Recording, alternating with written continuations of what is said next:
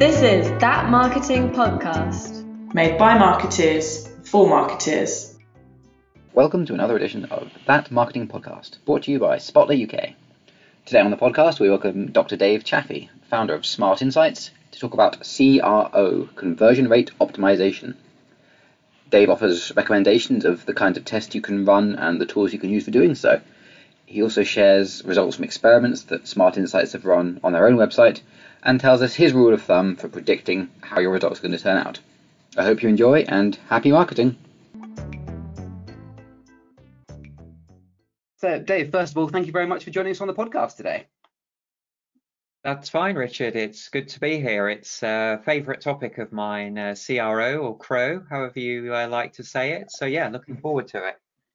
Absolutely. Let's start with the basics. What does CRO or conversion rate optimization actually mean? How should we go about calculating it, and what does a good benchmark rate look like? Yeah, well, probably means different things to different people, how involved they are with it. I think at its simplest and where people often start, it's people thinking of A/B testing of landing pages where you're going to test different alternatives. So you're reviewing your current, say, form for email sign up against a new idea to try and boost that rate of email sign up. So you've got a like champion challenger type approach. So A/B testing. But in larger organizations, you have people who focus on this. This is their whole working world, and it becomes much more complex. It's a series of structured tests, a whole program really of research as well. So you might do focus groups to understand what the barriers to conversion are, how you describe the benefits. So really going into the psychology. And then of course, it's quite a complex customer journey. Many people won't visit just on their first visit, they won't convert. They may visit a site multiple times on different devices, different landing pages. So you're trying to piece together the big picture of what makes people convert, and then to make changes across the whole site to support that. Okay, you mentioned email signups there. Is that the only thing that you define as a conversion, or are there other metrics that marketers can take into account when they're measuring what their conversion rate is?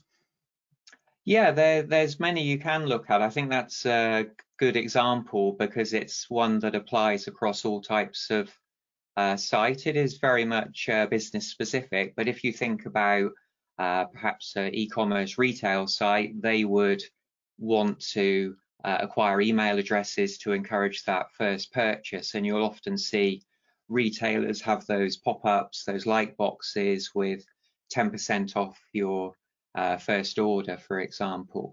But in other sectors, I think email and data capture to profile the prospects important as part of lead generation as well. So where it's a longer buying process and it's more involved, you see email capture and signing up to subscribe. That's a good area to optimize as well.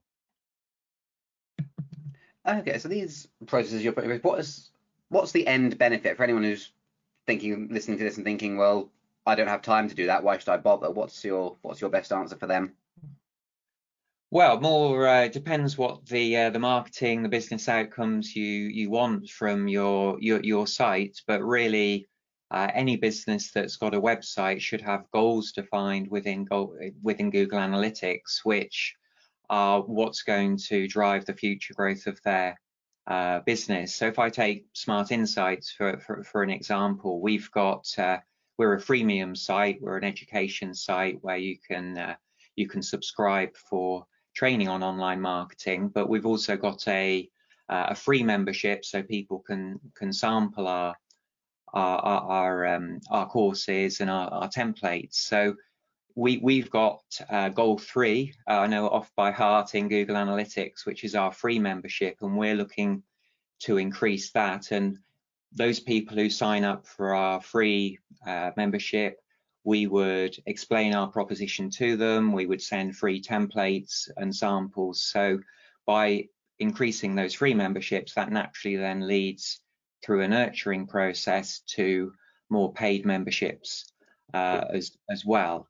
And I think we've found through working, we've actually worked with a specialist conversion rate optimization agency, which I think is it's a good idea if this is a new area for you. Maybe you don't have the skills in-house to look at an independent consultant or maybe a small agency who that's their whole focus, working through the process. But we saw some big increases back in the day. It's quite a few years ago. We work with them now because we've now got the skills internally. But I think we were generating something like 2,500–3,000 leads a month, so new contacts into the database, not qualified leads.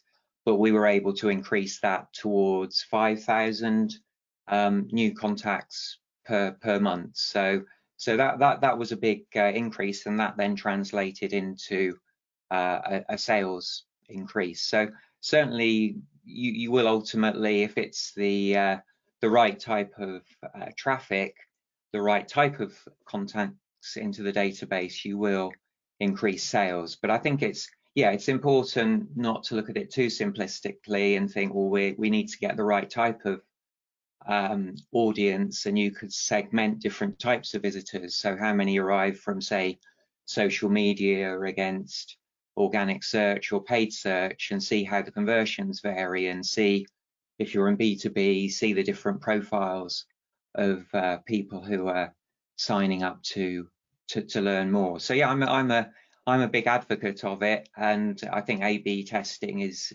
just the start, but it's a very important useful start. Really interesting, Dave. So you mentioned you had a quite a big increase there, and obviously from a best practice point of view, and I know it's never always good to do stuff that is kind of past practice, but what would be your top tips for particular optimizations or kind of current testings? Where would you start from if you were to implement it yourself or having that discussion with the agency? Yeah, good question. Hi, Simon. Yeah, it's I think having a benchmark is a good starting point, and you do need the goals in place in Google Analytics or whatever optimization tool you're using. So I mentioned there we've got that goal 3.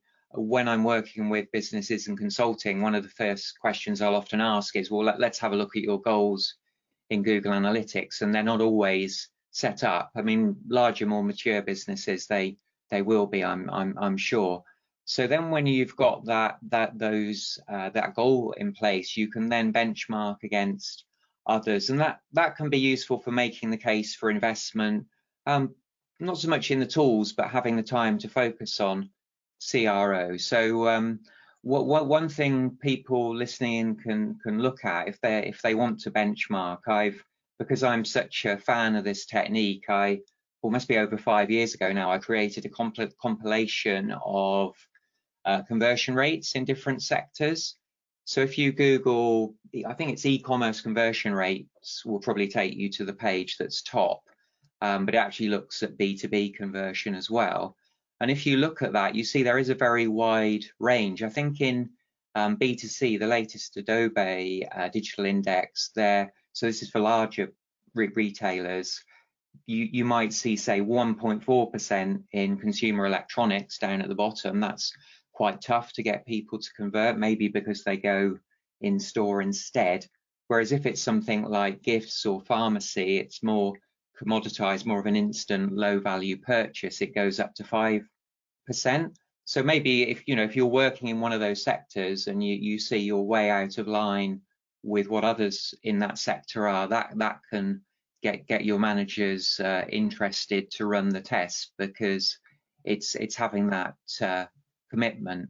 Now, I know from working with Spotler for a long time that many of your customers are business to business, and I think there you actually see, when it's the classic lead generation, maybe based on a white paper download, you you see a much bigger variation in conversion rate. So I'm looking at some data here for business services, and the average there it's again about 3% for that email lead generation, 3.4%, but at the top end it goes up to 16%. So that really shows the opportunity, really, where at whatever level you're at now, if you do the research and you run sufficient tests, then you can get those sort of improvements. And in some other sectors, I've got credit and lending. That's an average of 5.5, goes up to 24% at the top end. Higher education, that goes up to 11.5 at the top end. So that benchmarking is the very first step, but of course there's a lot more involved beyond that.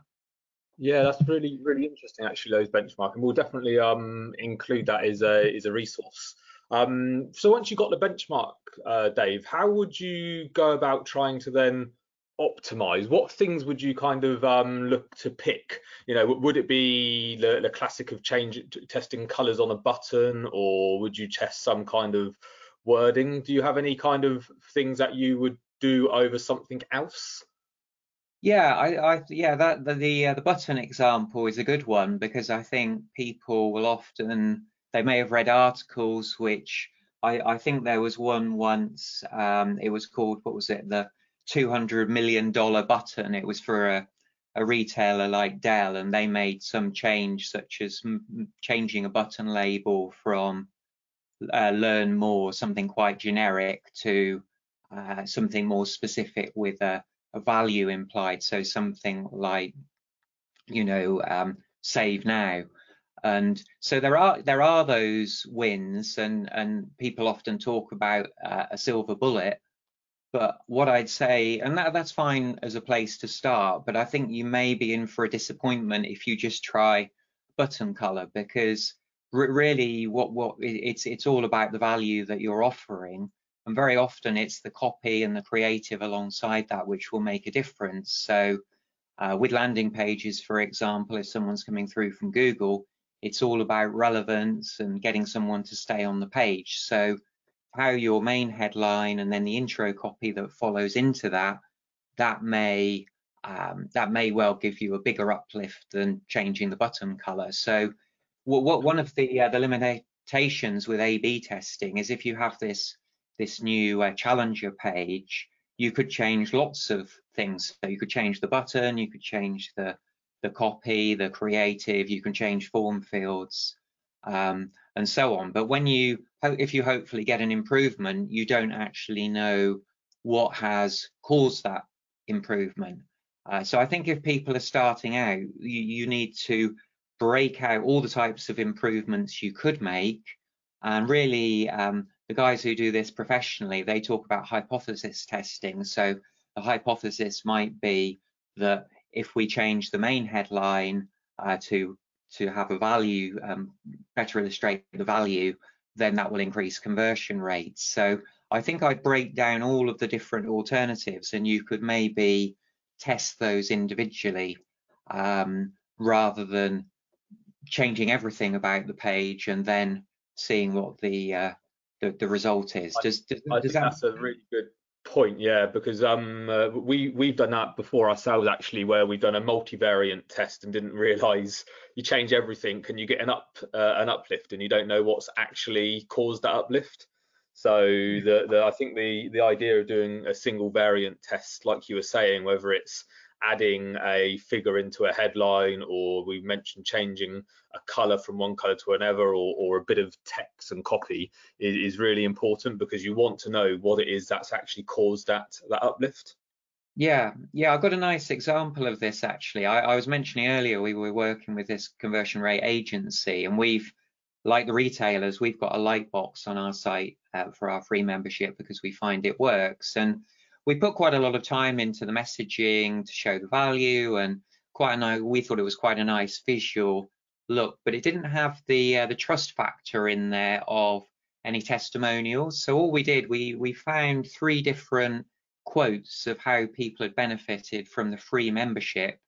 And then, because we've got quite a high volume of visits to our site, we found just within a 2-week test that we actually increased conversion rate of our lead generation effectively by 10%, which is a fantastic outcome just through changing that copy alone. I'm not saying everyone's going to get those benefits, and sometimes it is a good idea to sort of shake it up and go for a big change. I know the guys we were working with, conversion rate experts, they caution against what they call meek tweaking, which is things like just changing button color or label. And maybe you actually need to completely rethink the model of your landing page, look at the approaches that competitors are doing, or maybe in your sector everyone's doing the same approach, so look out of sector at what other people have used creatively.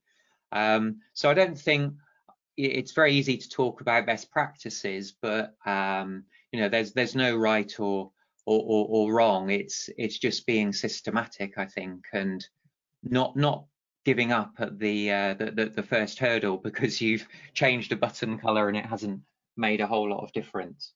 I think that's the thing. Yeah, it's really good to have that kind of that set out of ideas of what you're going to test, and not give up. We've definitely found that after the first couple of weeks where something's not done or not happened. Also, conversely, we had a really good example where we changed something and our conversion dropped by 50%. So don't be afraid to kind of stop something if you see the negative happening. Yeah, that's a really interesting one, because I saw a talk at a trade show when we were still doing trade shows in Manchester. I think it was an e-commerce expo, and it was one of the big multi-channel retailers, Shop Direct, someone like that. And he was looking at their testing that they did, and he had a good rule of thumb. So I think we've seen this as well. Depends on the type of test, but he said a third of tests will actually do nothing at all to your conversion. A third of tests will bomb, and like you were saying there, it will perform less well, but a third will actually give you a significant uplift. So I think that's a good benchmark to have, because you can set expectations. If you've been making the case for doing more CRO or starting out with colleagues and they're going to expect some amazing result, you can say, well, it's going to depend, and we're not going to get it right first time, because you can't really second guess the way that customers are going to think. And I think that's why it's important to have the customer research and the focus groups, as well as just using your internal ideas and knowledge, because we don't always get it right as marketers. We're human after all. One thing I wanted to pick up on, you talked about. Sorry, Richard. Yeah, one thing I wanted to pick up, you talked about how content kind of works on the landing page, and unfortunately we know that even the best landing page won't convert everybody. So are there CRO tips you can apply to blogs and other long form content that people kind of land on as a second round and gives you another bite to the cherry, as it were? Yeah, definitely. We've done a lot of work on this at Smart Insights, because we're fortunate to get 500,000 visits a month, not that good, through our organic search. So 80% of those are organic search. And thinking of benchmarks, it's quite challenging with a blog. The majority of people will bounce, however good your content is. So I think our bounce rate for our blog is around 65-70% when I last looked. But you can really boost the conversion rate to free sign up by using the right sort of approach. And I'd say, well, when we started this, of course, I remember actually I wrote a blog post, it must be 10 years ago now, called The Perfect Landing Page, and it worked quite well within organic search, and we were getting a lot of visits from that. So the sort of obvious things that talked about were things like delivering relevance through testing the headline, and testing the copy. I think another interesting issue, not necessarily with blogs, but with all types of pages, is the length of the page, because people often who work in CRO, they often talk about reductive tests. So you might find with your homepage, for example, that if you do a shorter homepage by removing one of the sections, that can increase conversion, but it could be quite the opposite as well. And often you find that longer, well-structured but longer homepages which talk to different audiences and their needs, they may convert more. But going back, Richard, to the sort of classic blog approach, I'd say if you're on desktop, and we still find, as B2B, we find we're about 60-70% first-time visitors that are still on desktop. It's important, I think, to actually have a right sidebar that people can see the benefits. So have some panels on the right which are giving some reasons for someone to sign up. Other things to consider are having a sticky header. If you look at the Smart Insights site, you'll see as you scroll down, the top nav doesn't disappear, and we're trying to offer value so people can learn about our toolkits there. Aside from that, and if you're on mobile, you would likely, the classic blog is you go through all the content, and then down at the bottom there's a call to action. And we did find on desktop as well that bottom call to action does perform better than the right sidebar. So we might have an offer, and we would, with our blog, another tip here is to try and make it relevant by topic. So we would offer guidance, say, on digital strategy or SEO or social content marketing. And then what we tested was, could you have a different offer or a different bit of free content for each of those? So if you're on the content marketing page, blog page, it will offer you a free guide to content strategy, for example.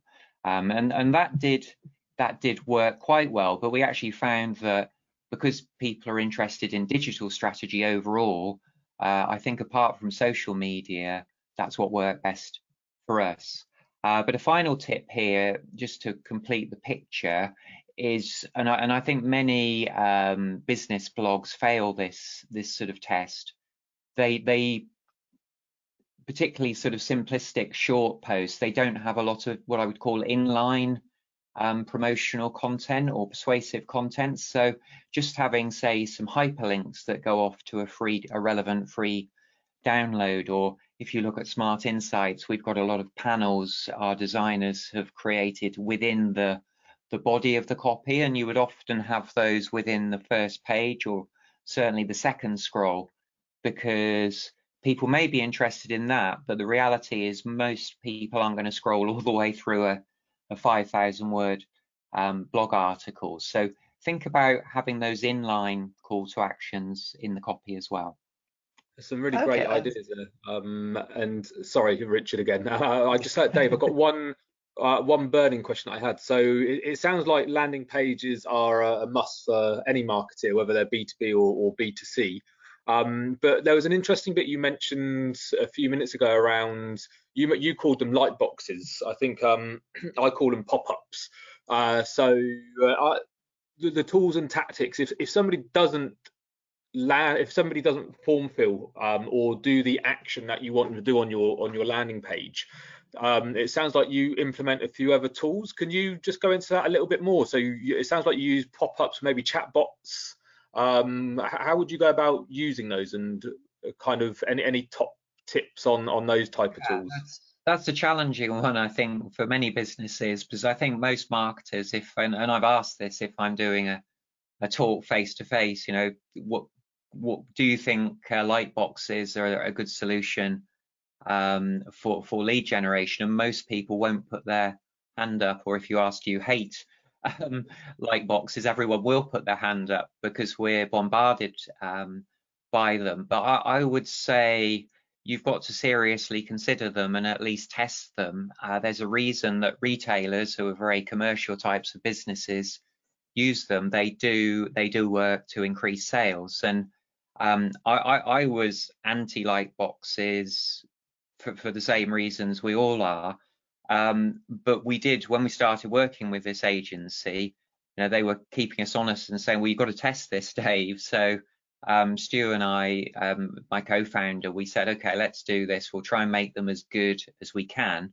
One of the reasons we were a bit resistant to this is that we already had all these calls to action on the blog that I was just describing before. But I think from memory, it was a 40% increase in new contacts into the database that we got. And of course, you get that every month from that point on. So that's a pretty large increase. So I would say, look at the options. We've actually, I think we sort of rolled our own, we developed our own light boxes initially. But these days, the guy who looks after our lead generation on site, he uses a tool called Opt-in Monster for where you can run different tests. So it's not quite, it's like A/B testing for light boxes effectively. And we find within those, depending where in the site and the type of blog page you serve that light box, they might have, say, a 3 to a 12% conversion rate, whereas our average on the blog is only 2%. So I'd say definitely consider light boxes, but there are, if you don't feel they fit your brand and they're too in your face, there are other options. Like you'll have seen those panels that appear on the bottom of the screen, and you can still scroll through the content. You can shut them down. They're not so interruptive. So if you don't think you can get your colleagues to buy into light boxes, think about those panels, and they're great for like surfacing whatever your best content is, or we use them for a monthly campaign. So we have a different offer. So it might be, hey, we've got this, the digital summit coming up in a month, or we've got a new free resource. So yeah, definitely think beyond the classic landing page as well. Yeah, and we're definitely with you on that one. I think it is that scenario where you see so many, so you kind of condition yourself to think, oh my God, not another one. But actually, when you implement them, you do see the benefit. We definitely get many more form fills when we have pop-ups on our website, as long as the offering is decent. Yeah, it's all about relevance and value. If you've got, say, as I know you have, you've got relevant learning material that's going to help a B2B marketer, and the values there, you've got relevance and value, it's bound to influence some people. I would say you've got to be a bit sensitive and like test how long it is before the pop-up is served, and there's different tools you can use. So you can do it on number of seconds. You can serve it when someone's moving the mouse upwards, like they would if they were going to close a window or go to the top nav. That might be more effective. So you can test those sort of timing for when you serve the light boxes as well. Okay, it was something I picked up on. I think it was a LinkedIn article. I'll try and dig it out for the actual web page when this goes live. But a potential way that this marketer was talking about capturing, especially second-time visitors, is actually to run sort of personalization on the home page itself, or on the actual web pages, rather than just the landing pages. I just wondered if that's something you've seen anybody do, and is it worth the effort? Is the conversion worth it, or is it a lot of work for a tiny little uptick, and thus probably not worth it for most sort of small and medium businesses?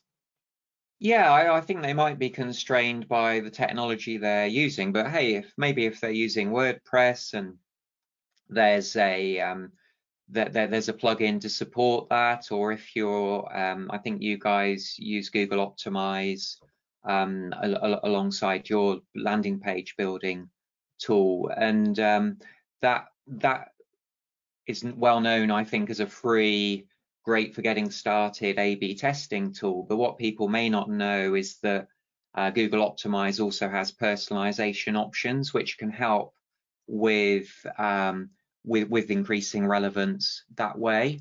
I would say another perhaps way of looking at this, and really a different tip to what you're asking there, is you can think of what I call segmented customer journeys. So if you look at, say, the Smart Insights homepage, it's something we've only done in the last couple of years, is through our research, we've found that people are either, when it comes to online learning around marketing, people are either, they're looking to develop their own personal skills, there may be looking to actually improve the performance of the business, so increase leads and sales, or maybe they're responsible for a team and they're looking at those skills development. So what we did on our homepage is we created 3 buttons which take people off in those 3 directions, and then there's effectively a slightly different landing page explaining the proposition for each person. Another way you might do that within B2B is you might have different customer journeys for each sector. You very often would via the top navigation. And yeah, our experience is that that really does help conversion. And I think we've seen this as well from email, because if you send out a relevant email follow-up for someone subscribing that's relevant to their sector and their role, we've seen you get a significantly higher response than a one-size-fits-all type welcome email. Absolutely, and you sort of started touching on there with customer journeys.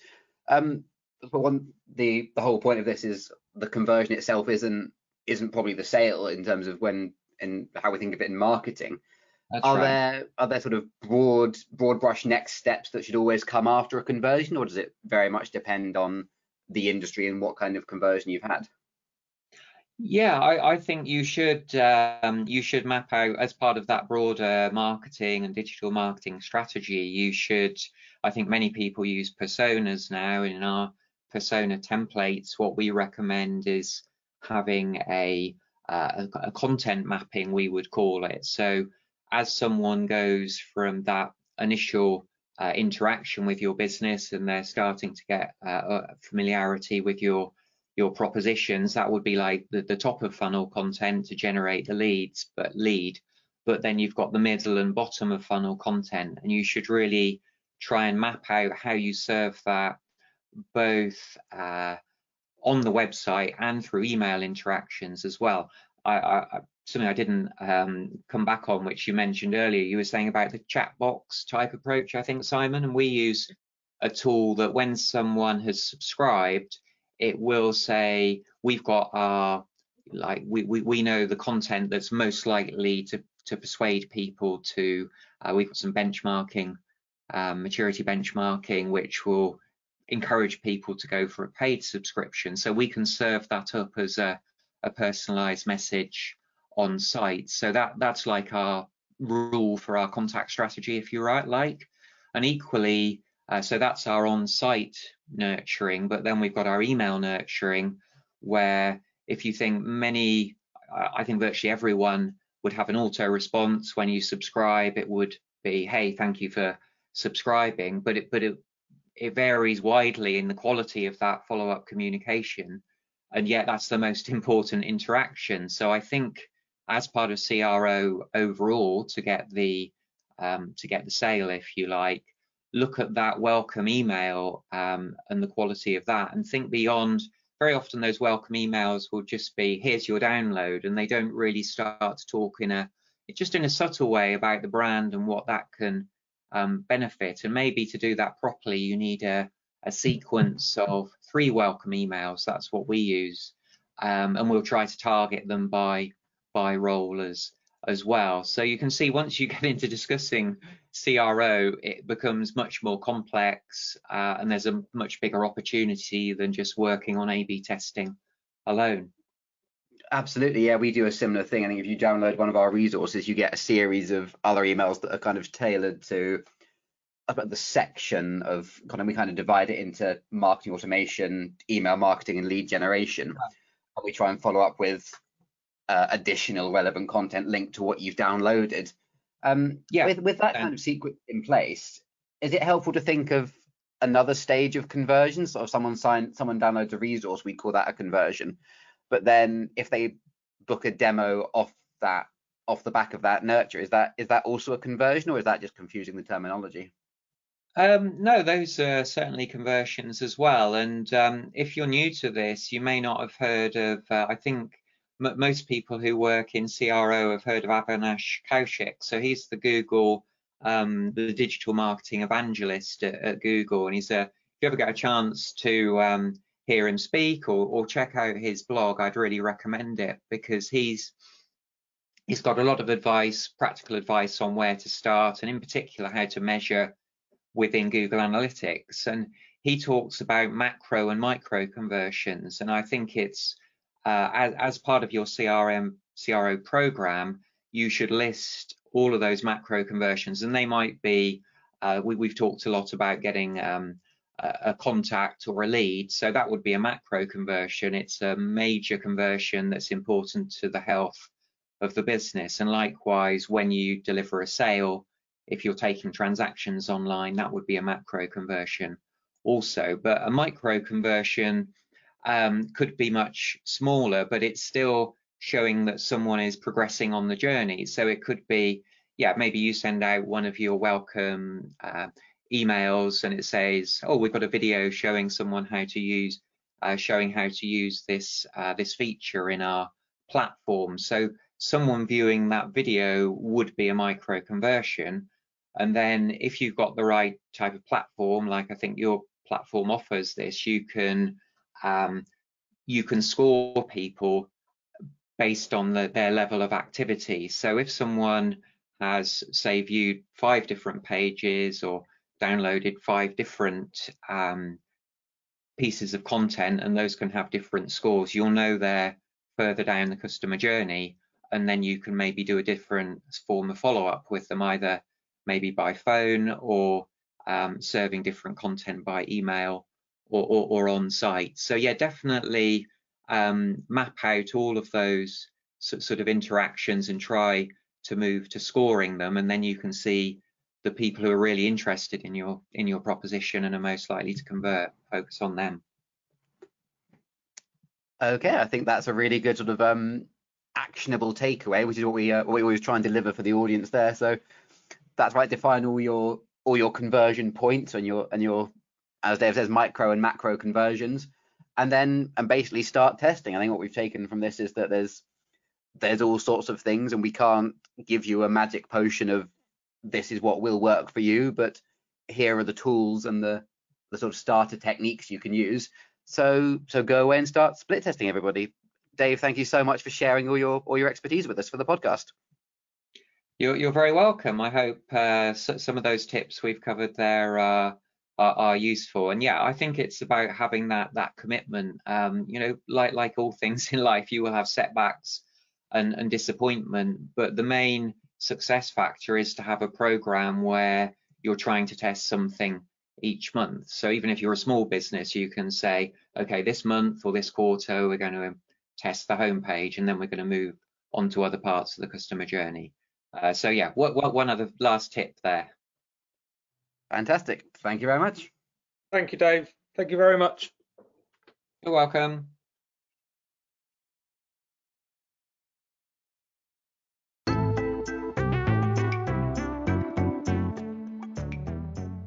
Thank you for joining us for another episode of That Marketing Podcast. You clearly have wonderful taste.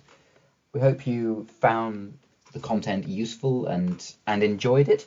We'd love you to subscribe wherever it is you're listening to us. Maybe leave us a review. If you can think of a topic that you'd like us to cover, or even if you fancy coming on the podcast and sharing your own experience on a particular topic, you can reach us at marketingteam@spotler.co.uk. Thanks once again, and happy marketing.